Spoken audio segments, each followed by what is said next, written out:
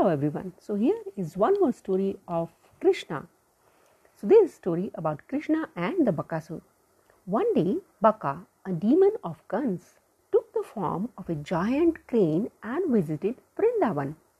He sat near a river. When the Gopas along with Krishna took their cattle near the river to quench their thirst, they were frightened to see the giant crane of the size of a mountain. The Gopas started running away towards their houses along with their cattle. At the same moment, Bakasur pounced upon little Krishna and carried him away in his enormous and pointed beak.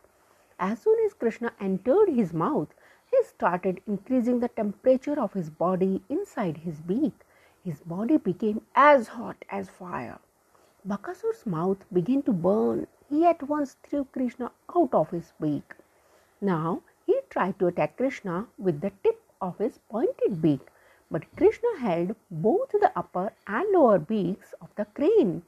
He stood on the lower beak and began opening the upper beak with his hands. When the beak was fully opened, he spread the upper beak even more apart so that Bakasur's body might be divided into two halves. Thus, Bakasur died. All the Gopas rejoiced at the death of Bakasur and appreciated their friend Krishna. Thank you.